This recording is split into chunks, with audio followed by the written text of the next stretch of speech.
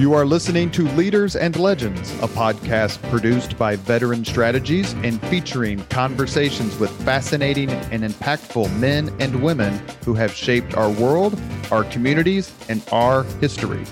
My name is Robert Vane, Principal of Veteran Strategies, and your host for our discussion.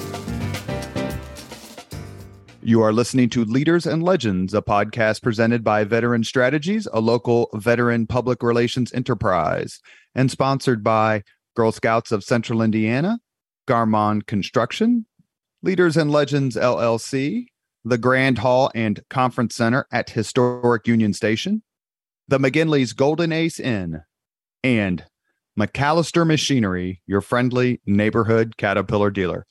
You may find all your sales and equipment needs at McAllister.com. We are pleased to announce our podcast is now a member of the All Indiana Podcast Network in partnership with Wish TV. You may find Leaders and Legends at allindianapodcastnetwork.com. Thinking of starting a podcast or need to host a public meeting? Let Leaders and Legends LLC be your partner as you look for new ways to communicate your message. Please contact Chris Spangle and me at leadersandlegends.net. Howey Politics and State Affairs Pro offer insider election coverage, polling, and analysis in Indiana. Our nonpartisan news and legislative tools create a winning combination pro subscribers can't live without. For all the resources you need this election season and beyond, visit pro.stateaffairs.com/IN. That's pro.stateaffairs.com/IN. Thank you for joining us on the Leaders and Legends podcast. Our guest today is Levi Roach. He's an associate professor of medieval history, so he's obviously a genius, at the University of Exeter.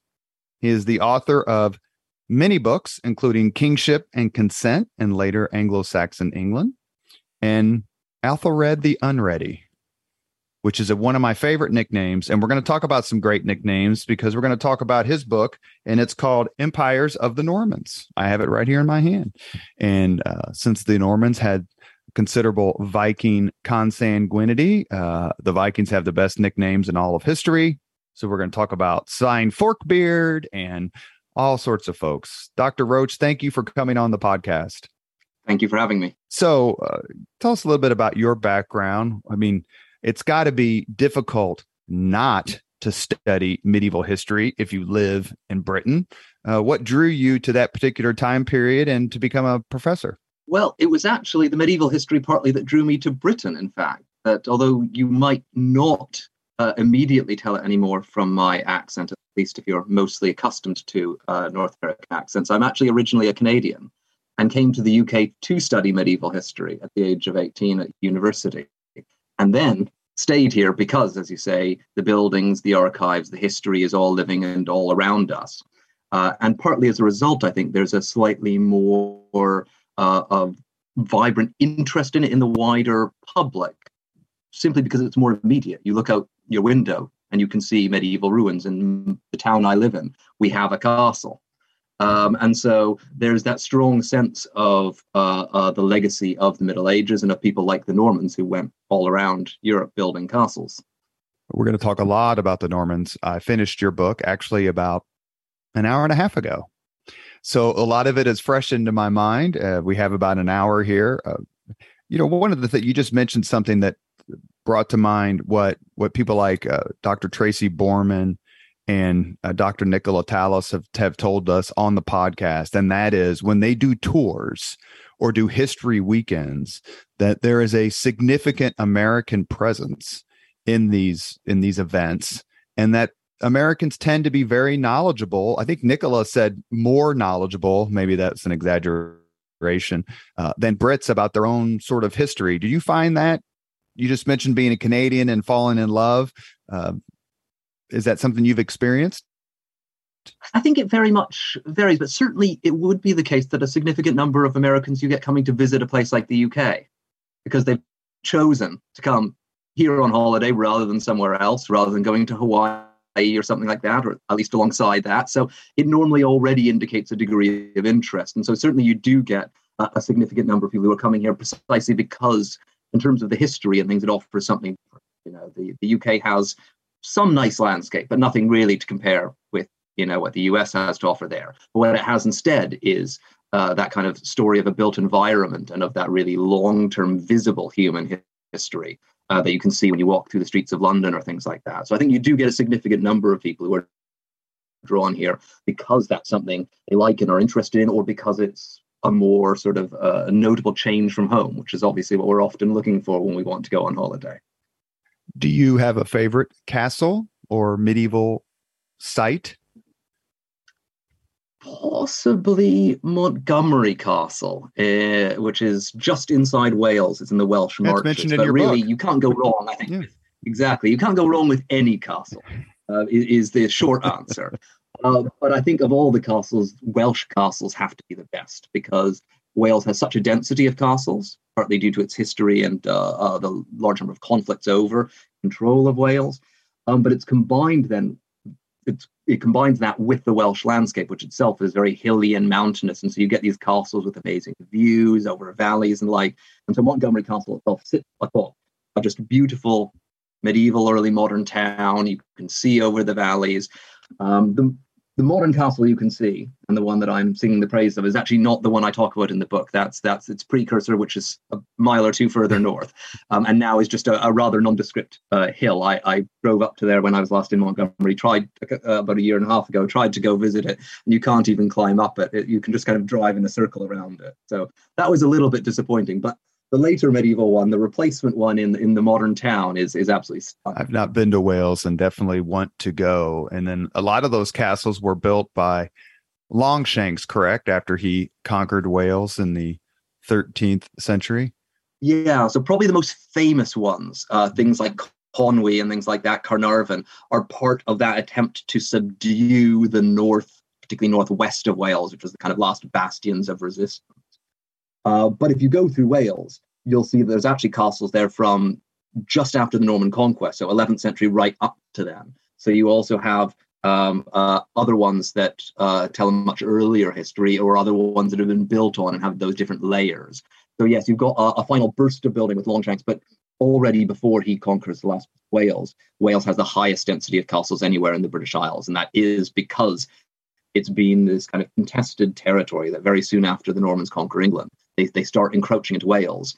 But it's much harder to conquer because of the landscape, and actually because politics is much more fragmented. Wales isn't a unified kingdom, so you can't kind of knock it out and conquer them as a whole, like England, like they can with England. So that leads to a couple of 100 years of very slow piecemeal conquest, and it's by no means lineal. It's not that the Normans are always on the front foot. Sometimes they're on the back foot. So you have this kind of really, really dense concentration of fortification there that's not like anything you see anywhere else in the British Isles.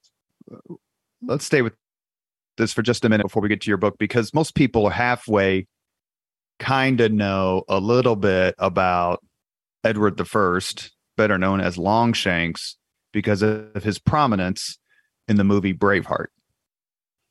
And his son, who would become Edward II, I believe who's played rather effeminately, according to some historical accounts, his son, who eventually becomes Edward II, I believe is the first Prince of Wales.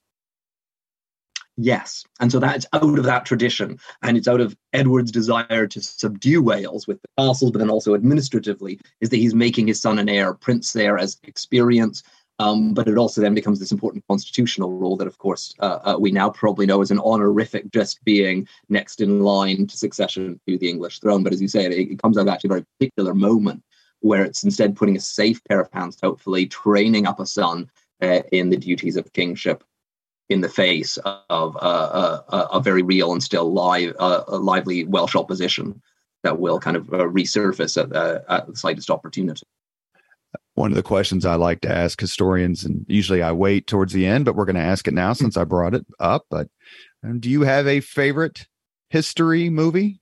And is it difficult to watch movies about history because they so often take so much license that it's like it becomes nonsensical to someone like you? Susanna Lipscomb said that she loves history movies, but it's really hard for her to watch ones in the Tudor period because they're so made up.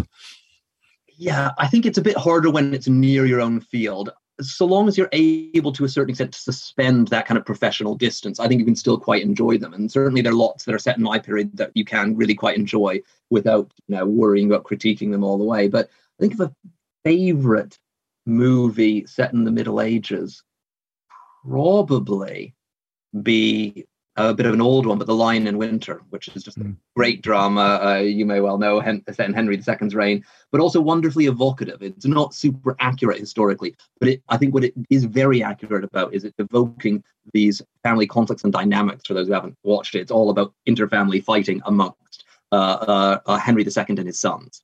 And in terms of that, it wonderfully evokes an era. So that would probably be my number one. My number two, and the other one I almost said initially there, would be The Name of the Rose with Sean Connery. Because I think that's actually a really nice, I think it's quite a good version. I also very much like the book. And Umberto Eco, of course, great novelist, but was a medievalist by training and art historian. So it also has real niche little bits that if you really know the period, particularly in the book, but also some bits in the film, that actually really work in terms of things he's talking about, how medieval libraries are working, and some of the texts in there are very, very genuine ones. So there's something in there for both the general audience and for a specialist audience. So that would be my kind of close second. The Lion in Winter is brilliant. If you can stand to listen to Peter O'Toole scream for 2+ hours straight, he yells at everybody in the movie, like everybody.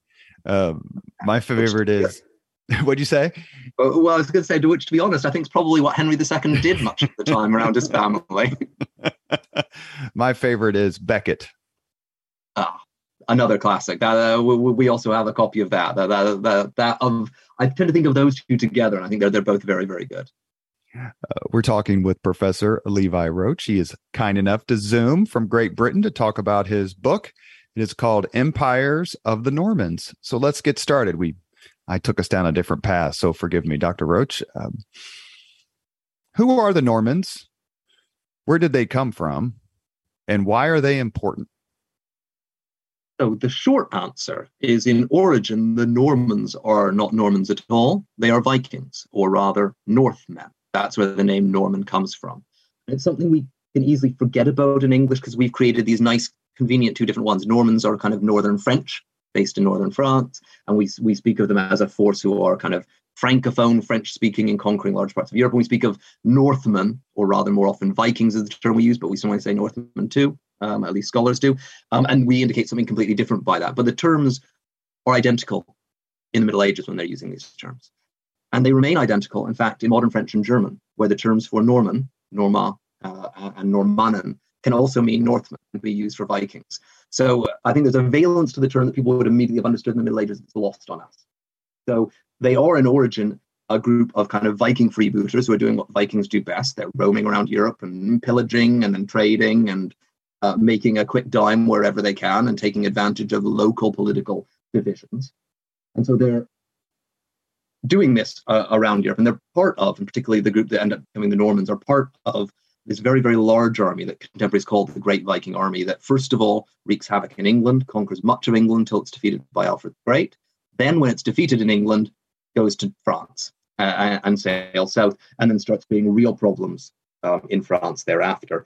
And at least portions of that army seem to almost never leave France. And one particular portion stays in the upper reaches of the Seine River that travels from the coast, northern French coast, all the way up to Paris and beyond. One of those ones stays up in the northern reaches of the Seine, near what is now modern Normandy, and basically set up camp there, seemingly probably for quite a few years on end. We don't know the details as well as we'd like.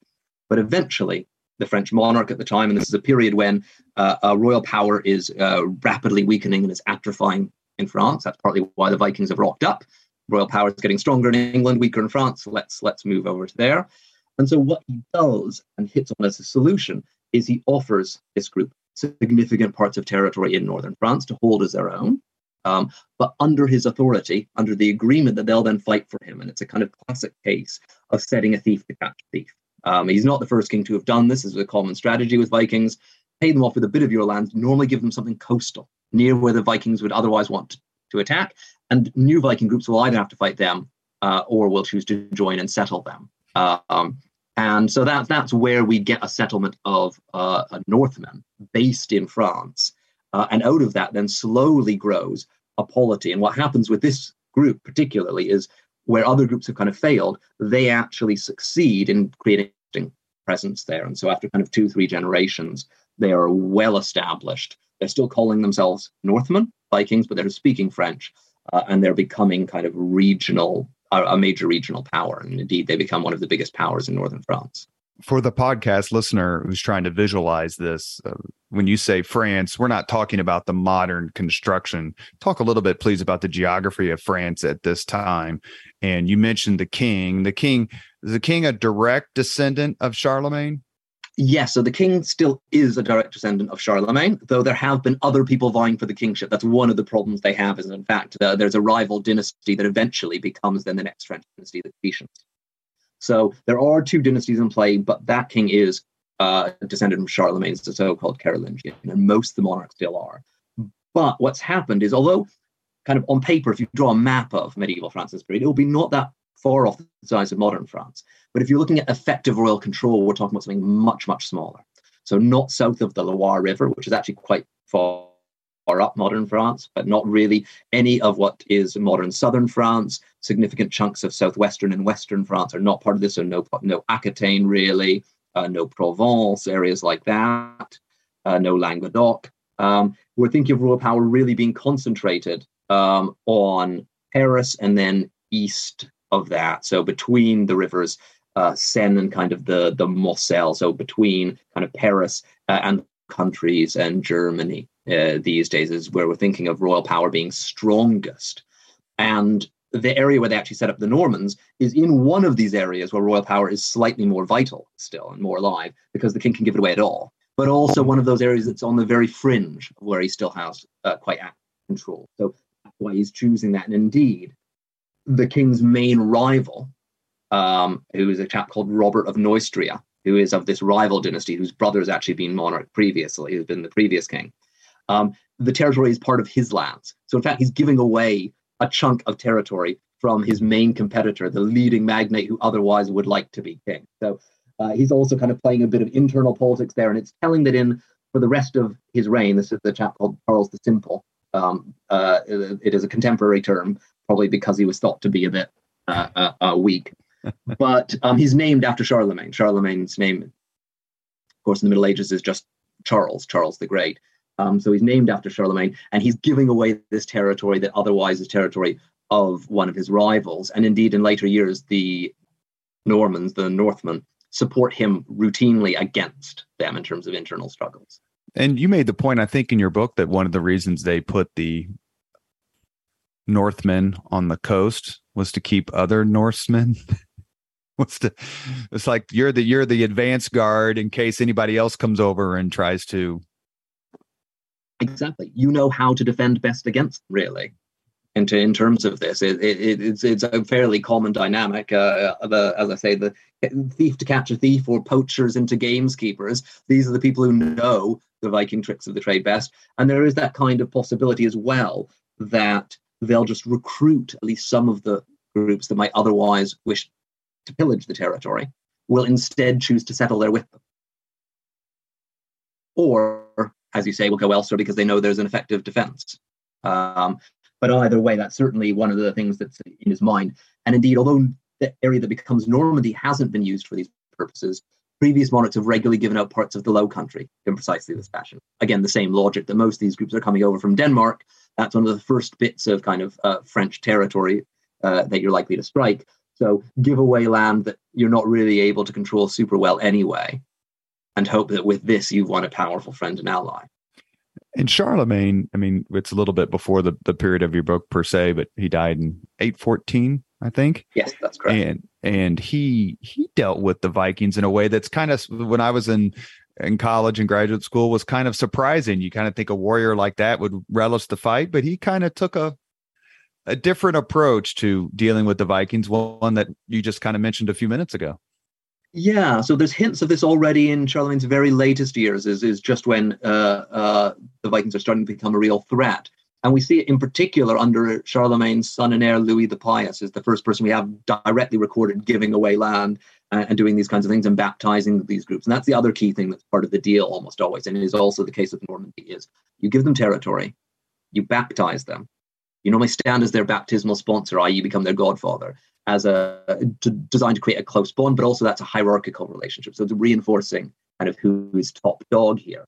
And you try to use that to bind them into your kind of political systems. Now, of course, success in this is hugely variable. And plenty of groups go back to their pagan ways, they so-called apostatize, but also plenty of groups do stick with it. And particularly by the time we're getting to the settlement of Normandy, this is probably happening around 9/11. We're talking about a Scandinavian world that has been in regular contact with the rest of Europe for over 100 years. Viking attacks have been going on for over 100 years. So they actually know quite a bit about Christianity. Significant minorities in Scandinavia are already Christian. And so in the case of Normandy, it actually seems to be relatively successful. Now, our sources aren't as rich as they could be. I'm sure there were plenty of complications along the way. But it actually seems to be something that at least the Viking leaders want to do, because they want to settle on French territory. That's financially in their interest. It's politically in their interest. They want to integrate with the surrounding aristocracy because they want to marry into it and tap into the wealth locally. So there is a significant impetus towards Christianizing, towards baptism, at least from a top-down level, and adopting local forms. And so the first Viking settler is called Rollo, which it comes from the Old Norse name of Hrolfr, good Viking name, but his son's name is William, which is a very good French name. And that's almost certainly a signal, if you will. And indeed, he's said to have also been born from a Christian mother. So he is very much actively doing so. And one imagines as well that the band he settles with, there may well have been some, women and children with them or who came over to join their husband. But they're going to have been more male than female. That's the nature of these kinds of groups. So they're also going to have fairly quickly intermarried and started adopting some of the local cultural forms. You mentioned the Hugh Capet of the Capetians earlier. This is apropos of nothing, but I always chuckle when I read that French King Louis XVI was his death certificate said Louis Capet. Like, what a snotty thing to do to a poor guy you're already cutting his head off. And anyway, I just the Capetians last longer only because of that. What made? Well, yes. No. Go ahead. No, go ahead. No. The Capetians are the most successful medieval dynasty through the Bourbon side branch. They lasted the French Revolution. It's just like, I don't know. For some reason, it seems insulting, but I guess it isn't. Yeah, I mean, we don't tend to think of monarch surnames really very often. Certainly not in this country where you've got the monarchy. But of course, technically, they all have surnames that are their houses, and of course, sometimes they're changed to things like Windsor to make them a bit more palatable to a British audience during a war with. Yeah, George V. He's like, I don't think Saxe Coburg and Gotha, I think was the name. Yeah, before. Suddenly doesn't sound so good when you're sending the boys out to fight the Hun. What made the Normandy Northmen, if I may use that phrase, what made them different, or were they not different? Because the Vikings are everywhere, and there's your book. They're in Italy, and they're in Scotland, and they're in Ireland, and they're in France, and they're kind of everywhere. They're in Byzantium, or Constantinople, I guess we should say. What made them different? So I think they were different by degree rather than by nature from those around them in France. So the key thing to note is this is a period. Rob Bartlett has written about this very well in an excellent book called about the Europeanization of Europe, the making of Europe, that he published in the 90s. But this is a period when we see Europe kind of as we now know it forming culturally. So at around kind of 950, at least Bartlett would argue, and I think is very convincing on this, if you looked at Europe, you'd see massively different cultural forms, different expectations if you were in England, in France, in Germany, in southern Italy, and so on. By about 1350, we suddenly have a shared culture of knights, castles, and so on. People might speak different languages. You could have picked up a knight or an aristocrat or a peasant from one region, put them in the other, and they'd have understood how things operate. Fundamentally would have kind of had a shared cultural understanding. And his central argument is this is created in these years largely by expansion from a kind of core towards a periphery. And that core is modern France and Germany. So we are seeing, in the period I cover in the book, significant settlement and conquest, not only by Normans, but by lots of other groups of people who are French and Germans. So, for example, the Crusades, the Normans are participants, but they're not alone there. We're seeing significant conquests in Spain against Islamic Al-Andalus. So it's part of a wider phenomenon. But still, even within this wider process, the Normans do stand out at the forefront. They're doing it slightly earlier than most other people. They are, I think, more involved in terms of sheer numbers than you'd expect just by population.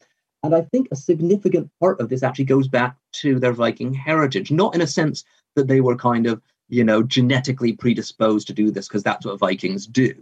We've gone a long way away from those kinds of old-fashioned kind of ethnic, almost racial stereotypes of these kinds of groups.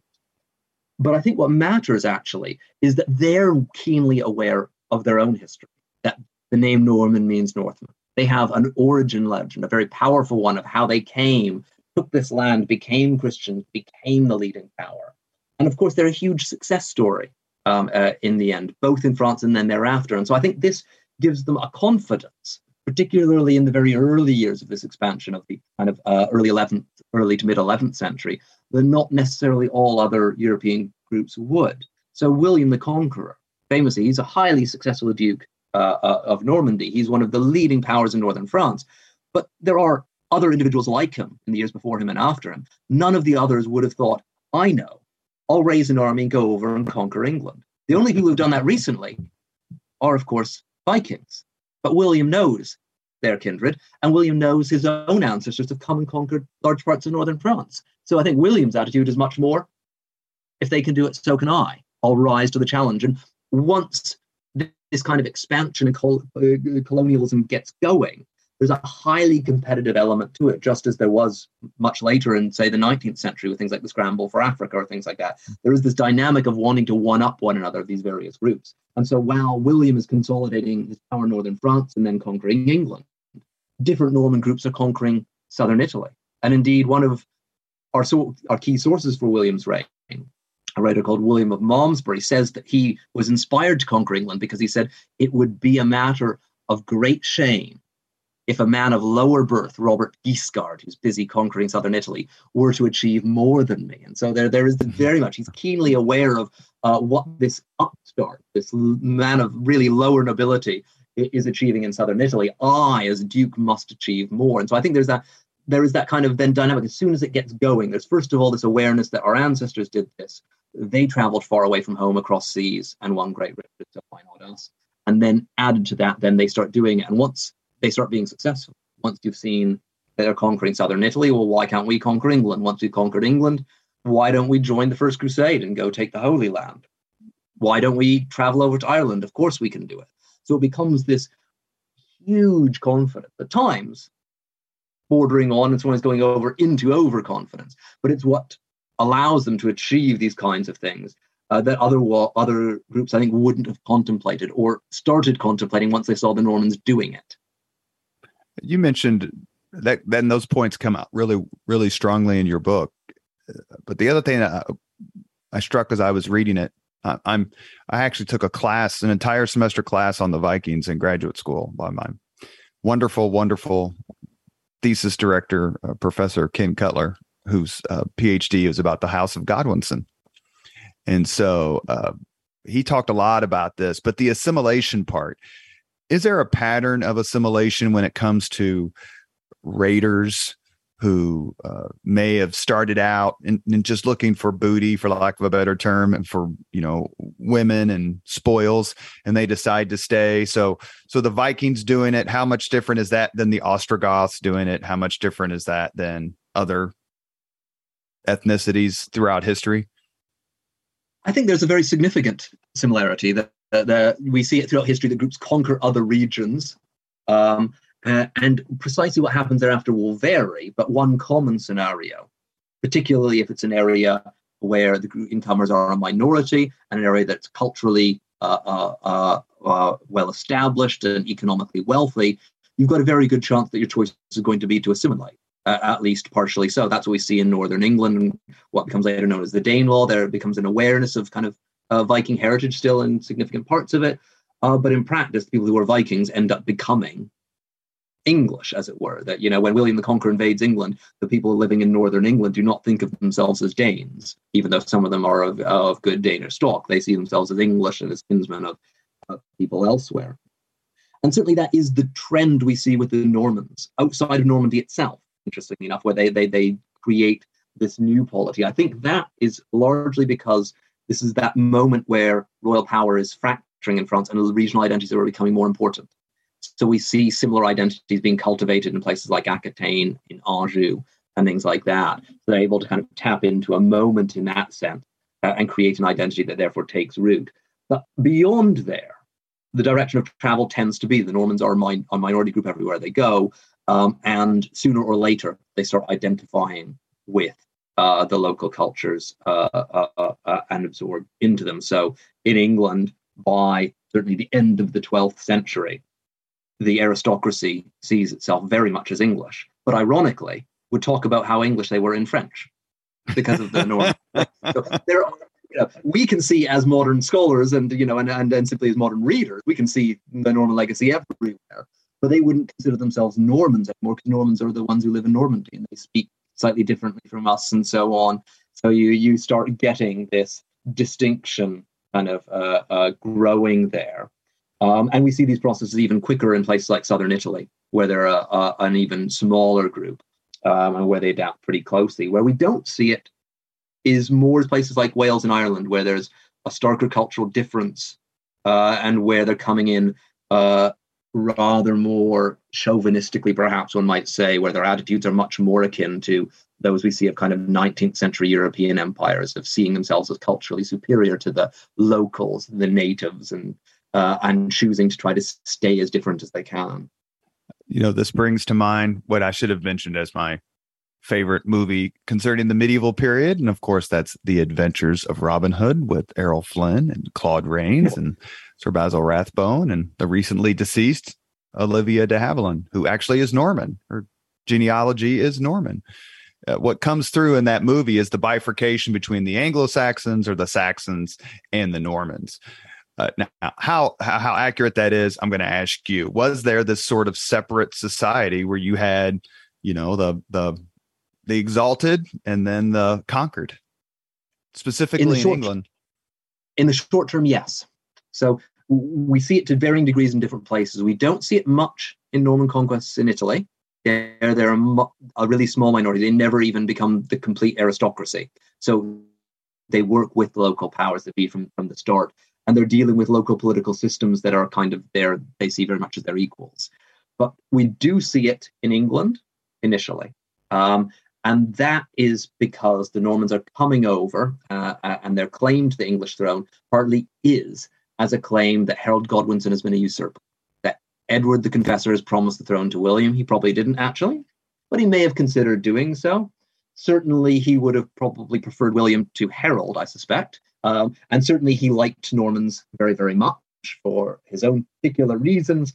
But William's entire claim to England is predicated upon the fact that the English have betrayed their rightful lord, i.e. him, by giving the crown to Harold. Harold is a usurper, an unking, is unworthy of any kind of title. And by supporting him, the English have deserved conquest. And this is also then played out with religious justifications as well. There's an undertone of holy war to it. He points out that the Archbishop of Canterbury at the time is somebody who the Pope has been trying to get rid of, who's been, inappropriately appointed in terms of church regulations. And so all of this comes together nicely for William, that he can suggest that something's deeply rotten in the state of England, and I'm the kind of broom that's going to come sweep it clean. I'm here to bring in the clean slate and so on. So that does encourage him to arrive and wish to make distinctions and wish to clear things out. And the more the English resist him, the worse that gets. And so it starts off, there's always going to be quite a bit of change with William. But the English also bitterly resist him in the early years. And so what ends up happening is the entire aristocracy, almost entirely, is replaced. The British Isles have never before or since seen as complete a replacement of the ruling elite. It's, as close to 100% as you're ever going to get in terms of this. And because of that, then you have a very stark distinction. The Normans who've come in are all wealthier than the local Anglo-Saxons. And the local Anglo-Saxons have all lost out. The only question is by how much and by degree. And something quite similar happens within the church. By the time William dies, pretty much all the bishops are, if not Norman, French, German, they're continental. So that does lead to a culture where there's quite a bit of distinction, and early legal treatises and documents talk about there being different laws at times and different penalties, harsher ones if you attack somebody who is Norman or French, and so on, that are designed to kind of help shore up this colonial elite we might now use as a term, thinking in terms of modern history. But what happens is within about 3 generations or so, that starts breaking down, and it starts breaking down ever more so. And the reasons behind that are probably partly that there is some elements of the English elite that cling on, not large numbers. There does end up being contact, some elements of intermarriage. But you also have the fact that England still is fundamentally very wealthy and was, in terms of other kinds of forms, economically, culturally, not so very different from Normandy. Not in any way they would have necessarily seen obviously inferior. So although there's been this rhetoric of the English are doing everything wrong, we need to kind of replace them and arrange things better, there was also what there was. And for example, state structures, although the people running the show change almost entirely, the way they run it doesn't change actually that much, because it actually is a very centralized, well-run kingdom, more centralized in some respects than Normandy. So all of those forms, I think, encourage an acculturation and enable them to do so. That combined with the fact that the rulers are often ruling Normandy as well, but you start then getting the drift between the Normans of Normandy and the Normans of England, a little bit like you get famously with, America and England, of what were originally groups that identified together are suddenly divided by a common language and a common culture, where they may be more like one another than they are like the Welsh. But because they're actually quite similar, the differences also become quite important. Mm-hmm. And so people start putting down roots, and slowly but steadily, they start identifying as English. What does keep, though, for a very long time as a distinction is a class distinction that is at least partially linguistically based. So although we get to a point after not too long where the ruling elite consider themselves English and Englishmen, they remain Francophone as their native language. Most would then be able to speak English too, but they remain native language Francophone. And that remains a very strong legacy for a long period of time as a kind of class marker and a mark of distinction, is that you're a French-speaking English, not an English-speaking English. They're the ones who fill the field. You are listening to Leaders and Legends, a podcast presented by Veteran Strategies, a local veteran public relations enterprise, and sponsored by Girl Scouts of Central Indiana, Garmon Construction, Leaders and Legends, LLC, the Grand Hall and Conference Center at Historic Union Station, the McGinley's Golden Ace Inn, and McAllister Machinery, speaking of a good Scottish name, your friendly neighborhood Caterpillar dealer. Our guest today is Levi Roach. He is Associate Professor of Medieval History at the University of Exeter. He has written a terrific book, which I said earlier, I literally finished about an hour and a half ago. It's called Empires of the Normans. Dr. Roach, if you could hang out for a weekend with any figure you detail, any person you detail in your book, who would that be? I'd be tempted to say Bohemond of Antioch. I'm not sure I'd want to spend much more than a weekend with him. I think he'd be a huge egomaniac and probably quite rapidly get on your nerves. But it would be quite something to see somebody who was a legend in his own lifetime. So we might hear a little bit more, at least in the Anglophone world, of William the Conqueror and his conquest. But Bohemond is the eldest son, who for various reasons doesn't become the main heir, but of Robert Guiscard, who is this kind of equivalent to William Conqueror, who's busy conquering southern Italy. And Bohemond joins the First Crusade, helps it, is one of its most successful leaders. Then after they take Antioch, he decides, I've kind of had enough of this. Tell you what, you guys keep on, have fun in Jerusalem. I'm staying here. I want Antioch. He then later on in life goes back and goes on a recruiting run in France, using his reputation won in the Crusades to help his efforts. He marries into the French royal family, gets up a large force, and then he heads off to fight the Byzantines in Constantinople, rather than actually in the Holy Land. Because ultimately he wants to kind of, he's the kind of person who I think is probably deeply amoral. I don't think necessarily immoral, but Bohemond's interested in what's best for Bohemond. and will do whatever necessary to get ahead. But as a result of this, he is this kind of person who had a major historical impact, and already contemporaries write about him in kind of superlative terms, or if there's opponents, with kind of this grudging respect, because here was somebody who you might not have liked, you couldn't trust, but you had to reckon with. You mentioned William the Conqueror. Was he known as William the Conqueror within his own lifetime? I don't believe quite as early as that, but fairly soon thereafter.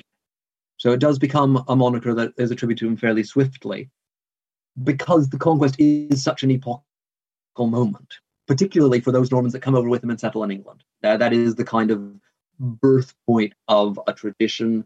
It is seen for many as a kind of important starting point. Although he emphasizes that he's Edward the Confessor's heir, there's a very real awareness that actually the conquest is a new start, and it's recorded most famously in Domesday Book, where he has recorded who holds all of the land in England. It was probably intended partly as kind of an exercise in kind of tax assessment and useful things for governments to have, but it's also reflecting the huge upheaval, because who's holding the land when he has that done in 1086 is in almost all cases different than who held it in 1066.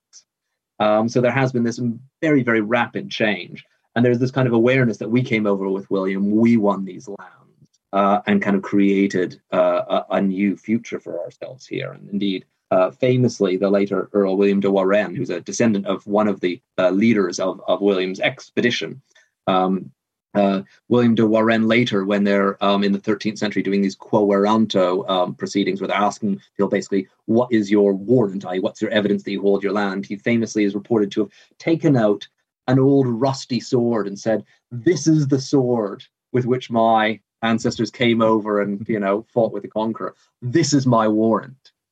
Let's talk about the conqueror for just, let me talk about the conqueror for just a second.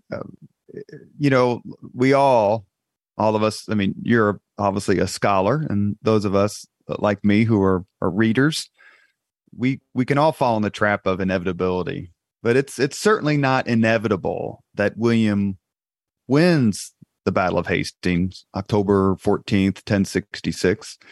Tell us about that invasion and why William ended up winning, and was it in any way a surprise? I think it probably was a bit of a surprise.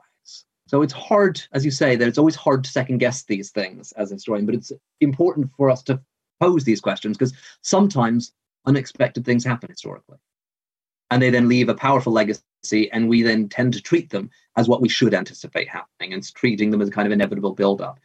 Now, England has been conquered before William comes over and does it. So King Canute famously did this from Denmark, and that's almost certainly William's model. So England is an eminently conquerable kingdom. Doesn't mean it's easy, but because it's quite centralized, this is something I was mentioning to you briefly earlier, it means that if you can defeat the powers that be there, you can then take over a state structure kind of wholesale in a way you can't in parts of Europe which are actually less centralized. So sometimes being kind of centralized and powerful can be a double-edged sword here. So there's always that element in it. And so when William decides to make his bid for the English throne, it is a very credible, but it's not necessarily any more credible than that of Harold Godwinson. Indeed, if you were a betting man at the start of the year, your money would probably have been on Harold, who is already the leading earl in England, is well established, has lots of friends and associates in England. And of course, you also have Harold Hardrada, the king of Norway, the great Viking leader, also claims as a kind of heir of Canute, English throne. And again, his candidacy is just as credible as William's, but not necessarily any more so. It's just that he's defeated and William is successful that conditions it. To come on to your second part then as to, how is he successful, or how contingent is this? Key things that end up helping him that year are crucially that Harold Hardrada invades first, and at a very similar time. If one of them invades months before the other, they're potentially picked off one by one. But instead, what actually happens is Harold Hardrada arrives. Harold Godwinson, who's claimed the English throne, marches north and fights a major battle, wins a complete and outright victory, but a hard-fought victory as well. And only moments after that, still in the north, still in his camp, he hears about William's landing in the south and southeast of England, and has to immediately then march south. Now, he almost certainly doesn't march his whole army south with him. He's almost certainly has two different main forces he fights with, but it does mean he's not on the ground, not ready, not anywhere near where William is to go and face him. And actually, earlier that summer, he knew William had raised an army. Harold had an army on the south coast of England just waiting for William. But what happens is bad weather means wind can't cross. And again, William's annoyed at the time. In the long run, it helps him because it means eventually Harold disbands that army. Then he heads north with a different army and raises a different army. Then he has to come south. So he's on the back foot from the very start in terms of this. And none of that was due to William's own strategy. William's great success in the heart of that summer is keeping his army together logistically. That is probably the toughest thing he did in that entire year, not the Battle of Hastings. That's the kind of thing that's perhaps almost miraculous under medieval circumstances. But he's not done anything clever strategically. It's all been good luck, things other people have done, things the weather has done. But as a result of this, he arrives in England with southeast open to him, starts ravaging, setting himself up, and starts trying to lure Harold into battle. And here we come into the other key kind of part of the equation, is Harold, perhaps buoyed by his recent success. He's just defeated Harald Hardrada, a very experienced warrior, king of Norway. He's just won this stunning victory, partly by surprise, arriving quicker than Harald Hardrada had anticipated. And he may well be trying to do the same with William the Conqueror. And it just goes wrong because William's scouts are good enough to warn him. But whatever the reasons, Harold decides, yeah, I'm going to offer William battle. He doesn't actually necessarily have to. Time is on his side. As you say, this is 14th October. The campaigning months are pretty much at an end. Weather in England, I can assure you, is getting worse at that time of year. It famously rains a lot here. It is not good for campaigning. So he could potentially play for time. And arguably, that is his great strategic blunder. Now, of course, had he won the battle, and it was very close on battle, we'd be saying the reverse. We'd be saying it was a brilliant strategy, catch him off guard, and he did it by the skin of his teeth. But it doesn't quite work, as I say, whether it's the William scouts are too good, whether that he's been overconfident. He decides to offer battle, and that's what William really wants. Because William needs battle. He needs to win or lose. He cannot keep an army of about 8,000 men in hostile territory through the winter. It's been hard enough for him to do so in friendly territory in Normandy and northern France through the summer. There's no way he's going to survive this. So he needs to roll the dice. He knows it's high risk. Battle is high risk in the Middle Ages. And William himself rarely goes for decisive battles otherwise at other points in his career. It's something that actually medieval monarchs, rulers tended not to go for because they were too risky unless they were really confident they could win or unless they were playing a high-risk strategy, which is what William was. So William went into this knowing that it was perhaps 50-50. May have been a bit more confident in that, but he would have known there was a very good chance he'd lose. But that winning a decisive battle was the only way he was going to conquer England. And he knew that even before he invaded England. The fact that it's in October means it's even more important. But even if it's June or July, he probably at some point needs to force a battle. That's probably always what he's aiming to do in this case. Once he's done so, once he has England, he then actually avoids pitched battles thereafter against rebels and besieges them instead and he harries them and so on. But so that's his fundamental strategy, is to force battle.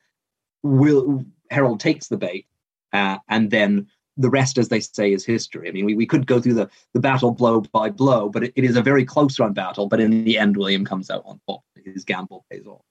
One of the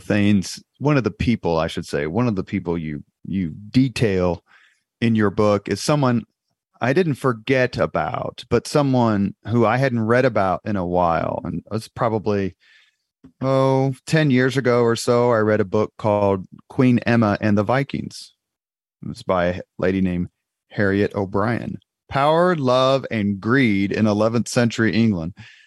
And Queen Emma, and I'd like you please to talk a little bit about her role in this time period. She comes off as about one of the most ballsy women in all of history and just a fighter for her family, for her kids, for herself.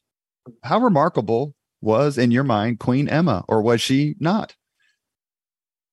Oh, I think absolutely so. Absolutely remarkable. And indeed, Queen Emma is one of these figures without whom we have no Norman conquest. And as you say, she's probably one of these players who's less often mentioned or talked about in this context. But the backstory to all of this is, why does William decide he has a claim to the English throne? I mean, he's not claiming he has a claim to the, Danish throne, to the German throne, to the Hungarian throne. England's, yes, marginally closer, but it's not self-evident that you do this. It's not something you just do as a kind of French duke or count. You don't just say, oh, I deserve to be king of that neighboring kingdom. In his specific case, it's because there's been this historic connection founded in the very early 11th century between Normandy and England. And this goes back to the kind of Viking attacks we were talking about. This is earlier. This is a moment in which England is sustaining very heavy Viking attacks under the reign of King Ethelred the Unready, famously ineffectual. Whether or not he deserves that reputation is a different matter, but he's facing severe Viking attacks. And one of his problems is that the Normans, who've only been settled in Normandy about 90 years, are sometimes offering safe harbor to Viking groups, because some of the Normans are still indeed speaking Old Norse, most probably not anymore, but some clearly still do. There's still a sense of a kind of old alliance and a cultural affinity. And so this is a problem if you're Ethelred, if you're an English monarch facing Viking attacks. You don't want them finding safe harbor directly across the English Channel from you. The English Channel isn't very wide. It doesn't provide much of a buffer. And so what he does is he decides to seek a marriage alliance with the Norman. And this is a complete novelty. So it's been, well over a century since an English king has married a foreign princess. It's not normally something they do in the Anglo-Saxon period. They normally marry leading women amongst their own aristocracy and use that to kind of forge alliances with major magnates. But instead, he seeks this foreign alliance and marries Emma, who is from the Norman ducal family, later to be royal family. And so we now have a Norman queen in England. She goes on to have two sons, Edward and Alfred, with Ethelred. And Ethelred's reign then is kind of capped off, to make things very, very simply, to simplify things massively, but with further Viking attacks and eventually a Viking invasion and a successful conquest of England by Canute. And what then happens is that Canute is a conqueror who needs to justify his claim to the English throne, justify his position. William claimed, he used the brush to sweep England clean, and he was the natural heir to Edward the Confessor, and his predecessor was a usurper. What Canute decides to do is to align himself subtly with the previous regime by marrying Emma. And how much pressure Emma's under in terms of this is very hard to reconstruct. And it must have been quite a difficult decision for her, because what's happened in terms of this with the upheaval of invasion, she's sent her two sons with King Ethelred, who are potential heirs to the English throne, Edward and Alfred. They're both good English names, not Norman names. She's sent them over to Normandy, to her relatives, to the dukes, for safekeeping. She stayed behind, probably for her own political interests and to try to get a sense for what's going on here. We, again, don't know all of the details of the hows and whys. But once Canute's there, Canute is very, very interested in marrying her. And for him, this has potentially huge advantages. She's the widow of the previous king, so he can kind of claim that my kingship comes through her as queen, if you will. And certainly it provides at least a veneer of continuity with the previous regime. She provides contacts with the local aristocracy. So although she may be Norman, she's now lived in England for, would be 14 years, certainly 15 by the time they're marrying. So she's well integrated into the local scene there. But above all else, Canute, as somebody who's conquered England outright, his greatest threat are heirs of the previous monarch, or the rival dynasty, if you will. And of course, two of the most prominent of those who might threaten him, particularly in future years, they're still quite young at the time. They're at most, in terms of Edward the Elder, is at most in his teens, but is probably just a bit younger than that. But within about 5 years' time, they're potentially a very, very real threat to him. And they're just over the channel again in Normandy. And again, you don't really want enemies in Normandy if you're in England. The best way to diffuse all of this, of course, is to marry Emma, because if you can bring her on side, and particularly if you can have a son and heir with her, suddenly she has conflicted loyalties here. She's no longer interested in fomenting discord. She's not going to just go into exile in Normandy herself, which she might otherwise do, plan an invasion that might otherwise be successful. And so that's clearly Canute's strategy. For Emma, it must one can only imagine have been an agonizing choice. Kind of, I don't know, kind of a, might be cliched, but in a modern sense, career over children or something like that, may even be survival over children. But certainly she decides to throw in her lot with Canute and ends up becoming, though, hugely influential because of this. She was already quite influential under Ethelred, but because she's central to Canute's claim to England, because Canute in later years also spends significant time in Denmark and elsewhere, because he becomes, a ruler of what sometimes called a North Sea Empire, having Denmark, Norway, parts of Sweden. So he's not infrequently an absentee monarch. This means that she is one of the visible faces of authority. And so she's probably under Canute the most powerful queen England's seen yet, and probably sees for quite some time to come. So, yeah, she really, I think, frames the entire epoch in terms of this. Her sons from her first husband, Edward and Alfred, never forgive her, quite clearly. And what happens in the longer term is Edward eventually does come back to the English throne, and one of his first actions is to strip her of her wealth. There's clearly no happy families then. And he's now grown up in Normandy, but it's because of Emma. He's grown up in Normandy at the Norman ducal court. He knows William the Conqueror personally. They are distant relatives through Emma. They're both descendants of the Norman ducal line. So all of this is suddenly brought together to dynasties and to polities that might otherwise have just tread parallel paths. One might have thought of a place like Flanders, for example, that has historically been in close contact with England politically, trade, and otherwise, long before Normandy. But there's never any claim to the throne from the Counts of Flanders, or vice versa.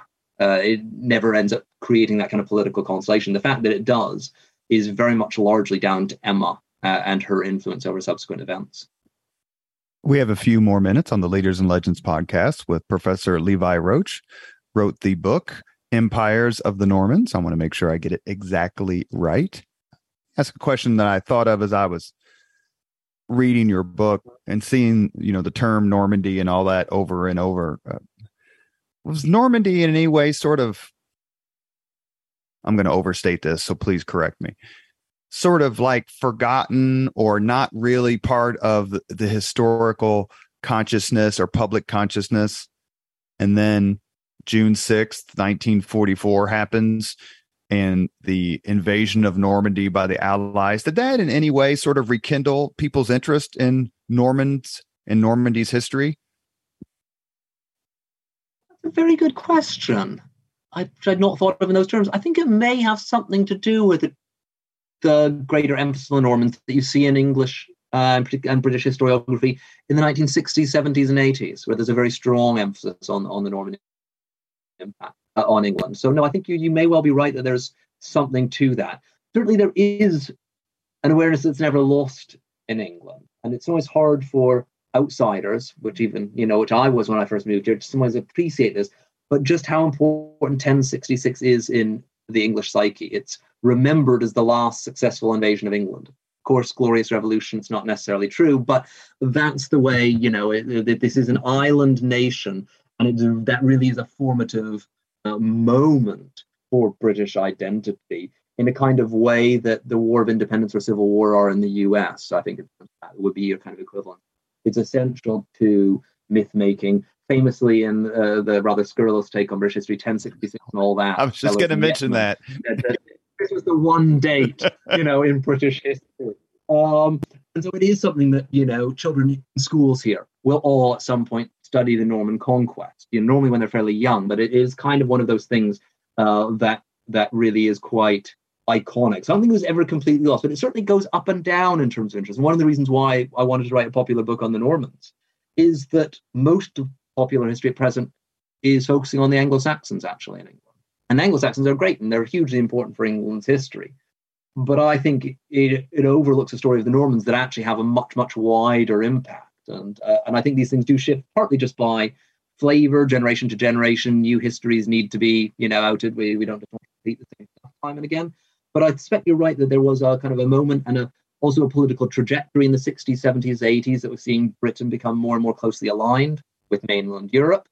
And right now, at least in recent years, Britain's been on a rather different trajectory. And I do sometimes wonder how much bigging up the Anglo-Saxons and looking to what might be seen as a more indigenous tradition, a more native tradition, is being offered as an antidote to something that otherwise sounds suspiciously French, suspiciously European.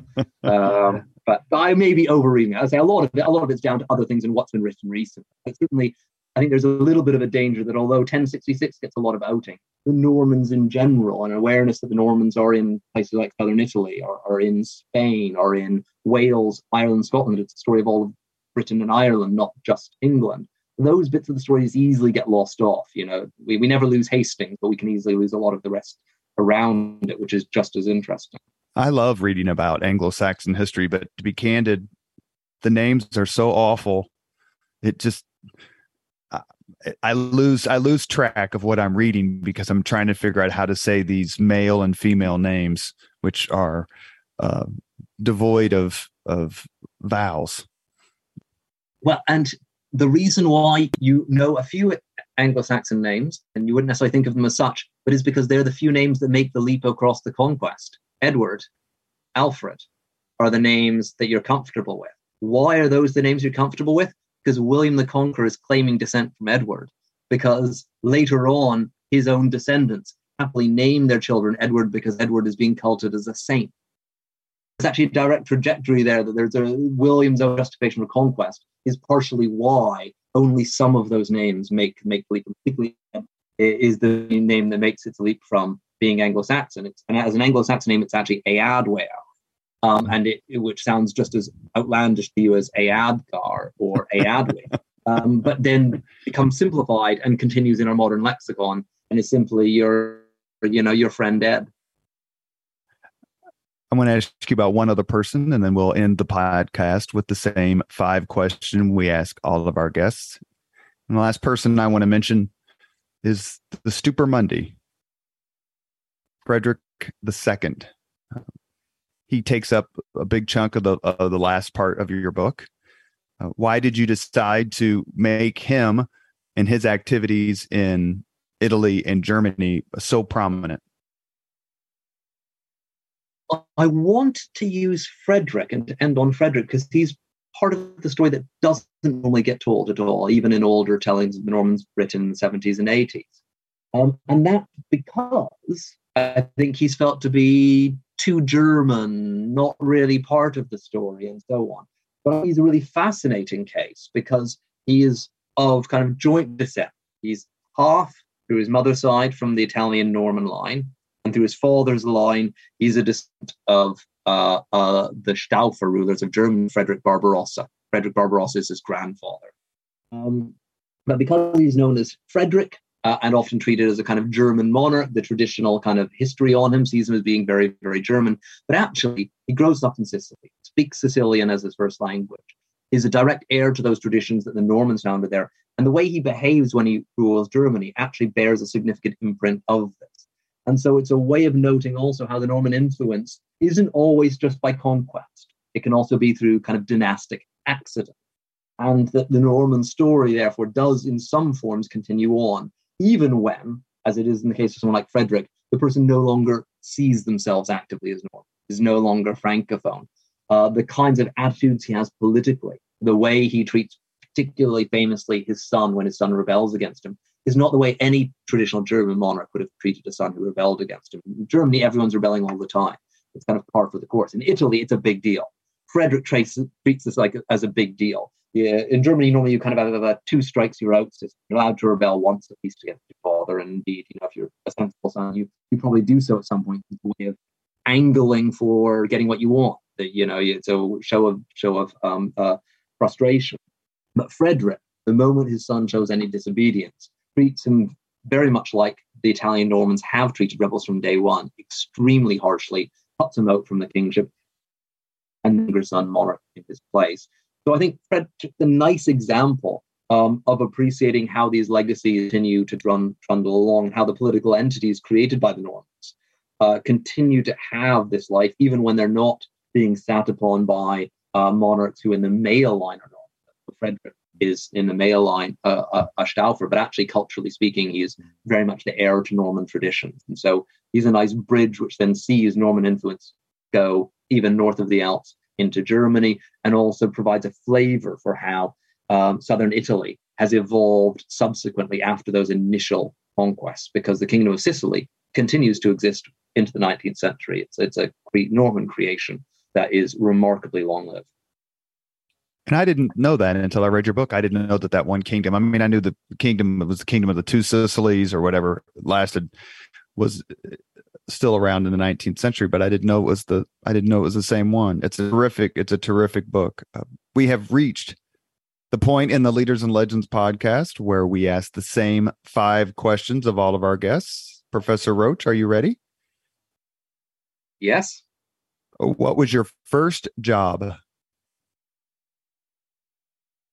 My first job was working in the tea room of the University Library in Cambridge, which I did between my first and second years of undergraduate study.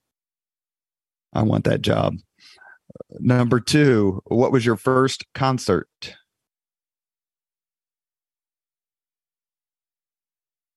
Honestly, not sure I can remember. I know that's a terrible answer, but I genuinely don't know. I should emphasize, I grew up in Dar es Salaam in Tanzania and went to an international school, which is partly why I applied to university in the UK as well as the US and Canada. And so there you didn't really get to concerts. So you listened to the music, the same music you would otherwise, but you kind of bought all the CDs back in the CD era when you were back at home, and then listened to them while you were living in East Africa. So, well, let's change it up. What was your last concert you went to? That's also a very good question. Again, I don't know. I as you may have gathered from this, I quite like listening to music, but I don't tend to go to concerts. I think it's one of those things in my youth and never got in. Doubtless a huge flaw of character. Question number 3: if you could suggest any book for someone to read, which book would you recommend? Just since we've been talking about earlier today, I'd say Rob Bartlett's Making of Europe.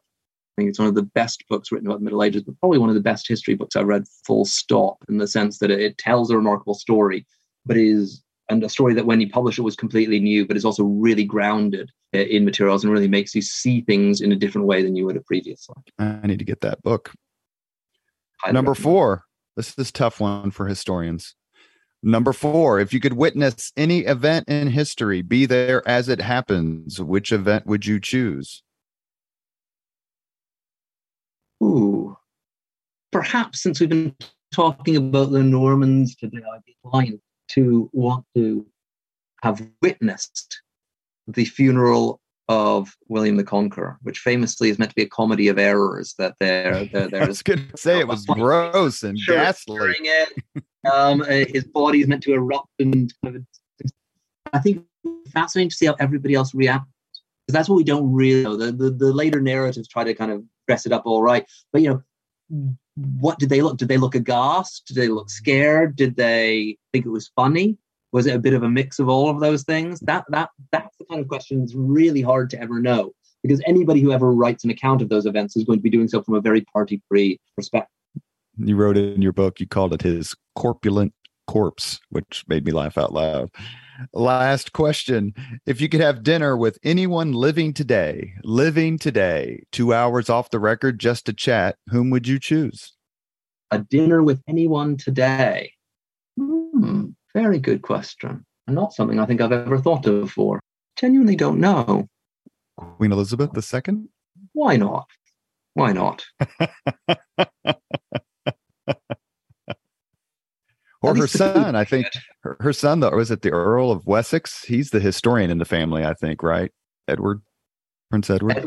Yes, I think he's the one who's more into the history there. Although I guess I suppose in his own way. I met him passing Charles, who actually seemed far more charismatic than you're told. But of course, I think these people get very good at shaking people's hands and making them seem nice. But he came across very nicely. So I guess in some ways, Prince Andrew would be his own particular topic. Yeah. Maybe not a Pizza Express with Prince Andrew. We might pass on. You have been listening to Leaders and Legends, a podcast presented by Veteran Strategies, a local veteran public relations enterprise, and sponsored by Girl Scouts of Central Indiana, Garmond Construction, Leaders and Legends LLC, the Grand Hall and Conference Center at Historic Union Station, the McGinley's Golden Ace Inn, and McAllister Machinery, your friendly neighborhood Caterpillar dealer. Our guest has been Professor Levi Roach. He has written a terrific book about the Normans. I have to say, I've read a lot about this time period.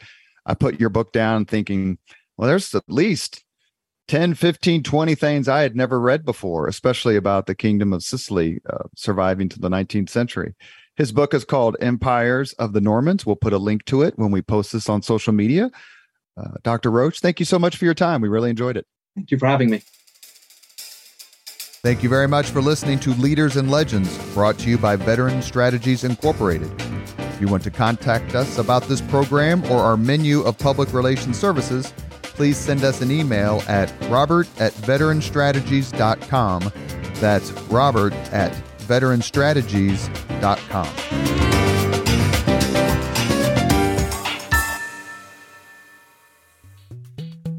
This podcast was produced and edited by Chris Spangle and Leaders and Legends LLC. If you're interested in starting a podcast or taking yours to the next level, please contact us at leadersandlegends.net.